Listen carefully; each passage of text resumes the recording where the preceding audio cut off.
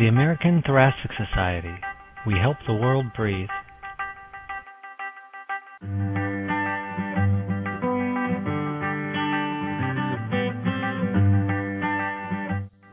Good morning, everyone. It's about 10:30 in the morning in New York City. This is Dr. Alan Fine, the podcast editor of the Annals of the American Thoracic Society.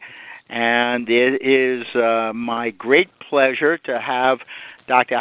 Javier Zuluedo, who is chief of the Pulmonary Division and associate professor at the University of Navarra in northern Spain. And today we're going to be discussing an issue that comes up quite frequently, and we'll hear from Javier about whether it is resolved or not, and that is the relationship of emphysema and more broadly COPD to lung cancer. And he is the author of an editorial in this month's Annals entitled Emphysema and Lung Cancer, More Than Just a Coincidence. And we're commenting on the paper, Regional Emphysema of Non-Small Cell Tumor is Associated with Larger Tumors and Decreased Survival, from Dr. Kinsey et al.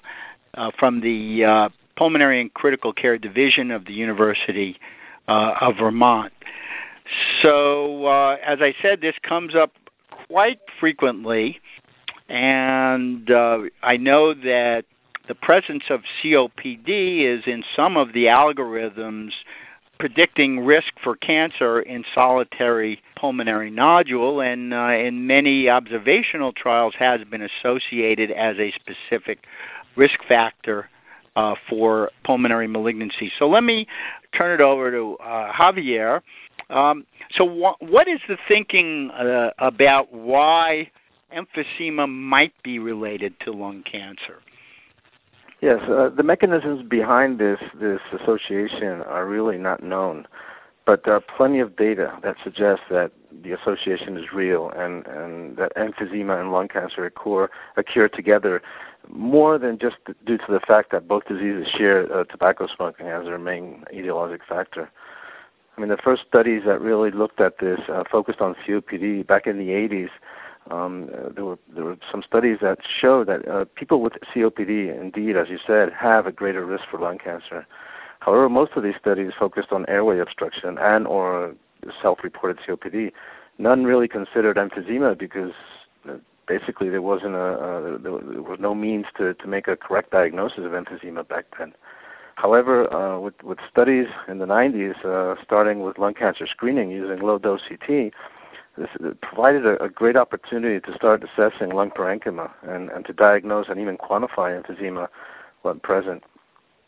We first published back in 2007, and almost simultaneously with the PLUS group from Pittsburgh, led by Dr. Wilson, we published 2 papers showing that in the context of lung cancer screening, when you see emphysema on a CT scan, whatever amount of emphysema on a low-dose CT scan, you have a 2 to 3-fold greater risk of having a lung cancer. And this held true after adjusting for tobacco smoking, age, sex, presence of COPD.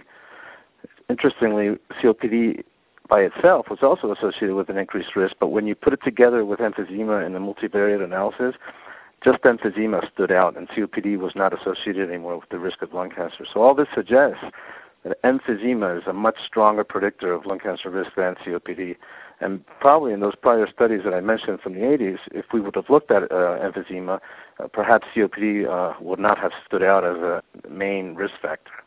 And this has been reproduced now by several studies, and so I think it is quite clear that the data available strongly suggests that emphysema is linked to lung cancer beyond the fact that they both share tobacco smoking as a risk factor. Now, what mechanisms are behind this? I don't think we can answer that question today. Want to speculate?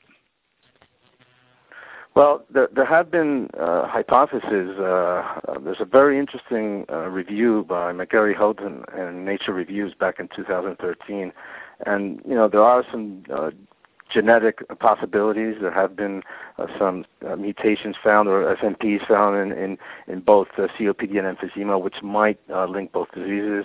It is thought that inflammation involved with both diseases might favor one might favor the other, oxidative and noxious stress. But it's interesting, if you think about these two diseases, we're talking about two diseases that have opposing mechanisms. I mean, you have emphysema on one hand, where you see destruction of extracellular matrix, apoptosis, loss of capillary density. And on the other hand, you have lung cancer where you have the opposite mechanisms. You have proliferation of cells, uncontrolled proliferation of cells, new vascular networks. So it's interesting that these two diseases could be linked with these opposing mechanisms, and that's what I think makes it difficult today to know exactly what's going on. Well, this is, absolutely fascinating. So tell us a little about the Kinsey paper and what do you think its take-home messages are? Yeah, this paper I thought was quite interesting. The hypothesis the investigators started out with was that emphysema in the region of the lung where a tumor occurs results in larger cancers. And we're talking about non-small cell lung cancer here. And also, when you have emphysema, the more emphysema you have, you might have a worse overall survival. So to address this, they studied 236 consecutive cases of non-small cell lung cancer diagnosed and followed at one center.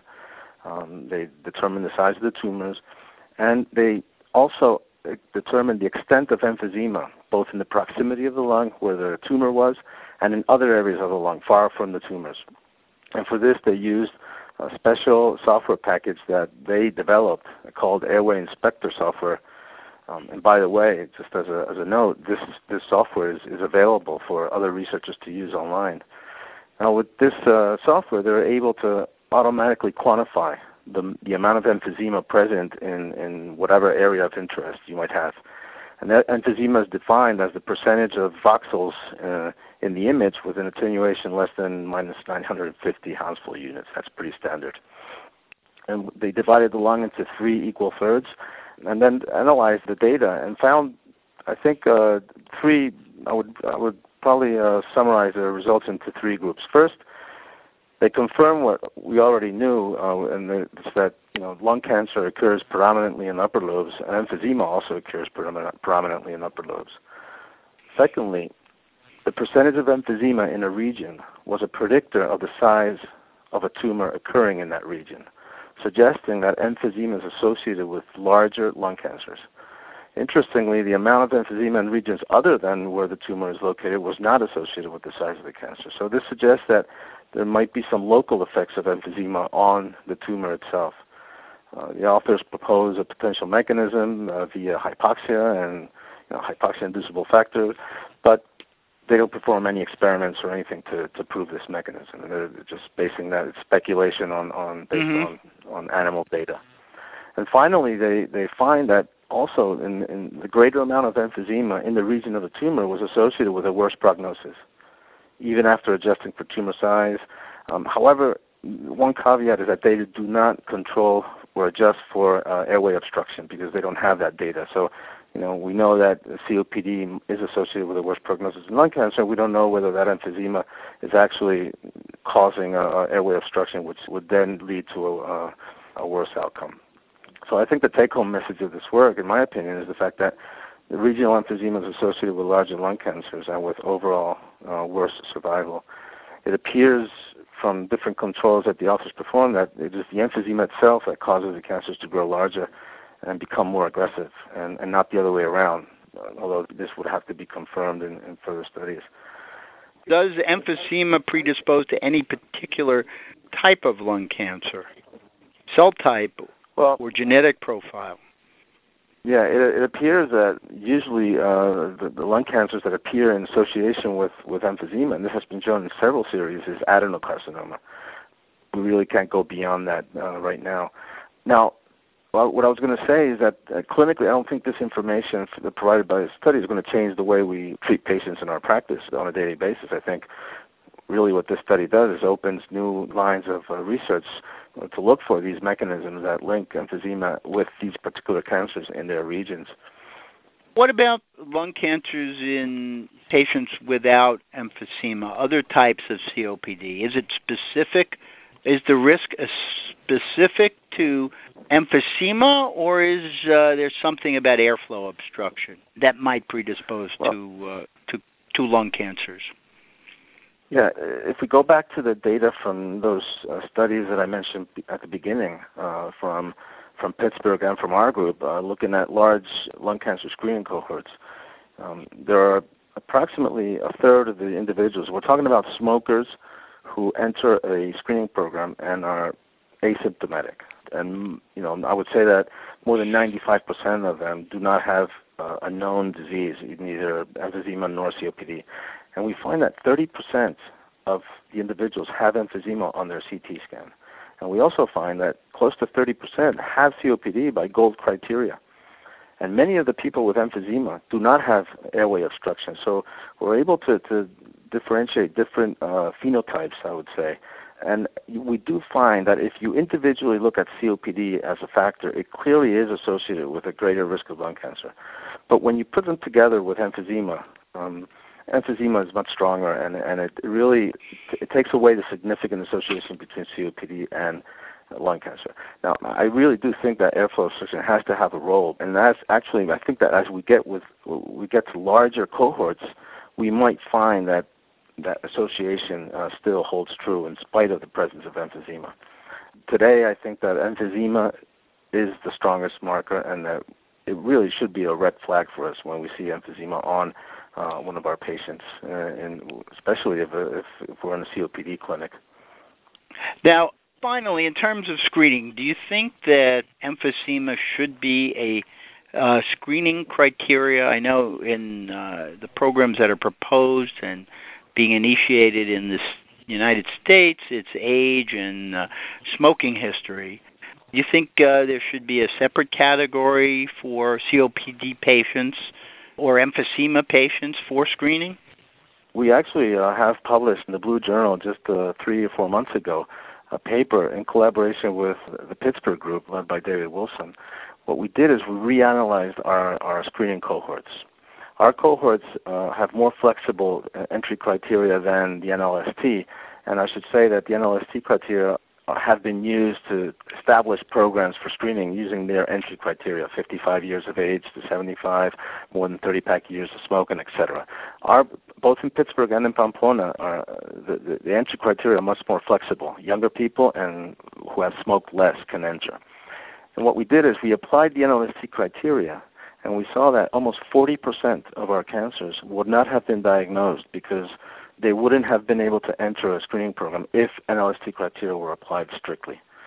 So in analyzing a different strategy, we looked at, let's let everybody enter with a younger age, and even if they smoke less, to at least get their baseline screening. And then there we have information on the presence or not of emphysema.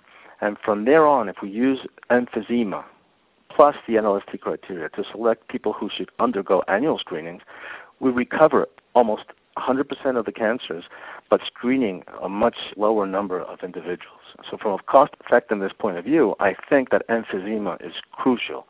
In other words, it would allow us to select the higher-risk individuals for our screening strategies.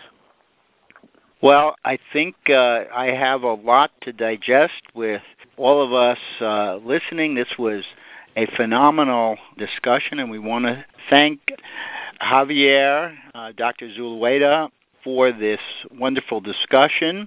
And this is Dr. Alan Fine speaking for the Annals of the American Thoracic Society, and I hope you all have a great rest of the day wherever you're listening.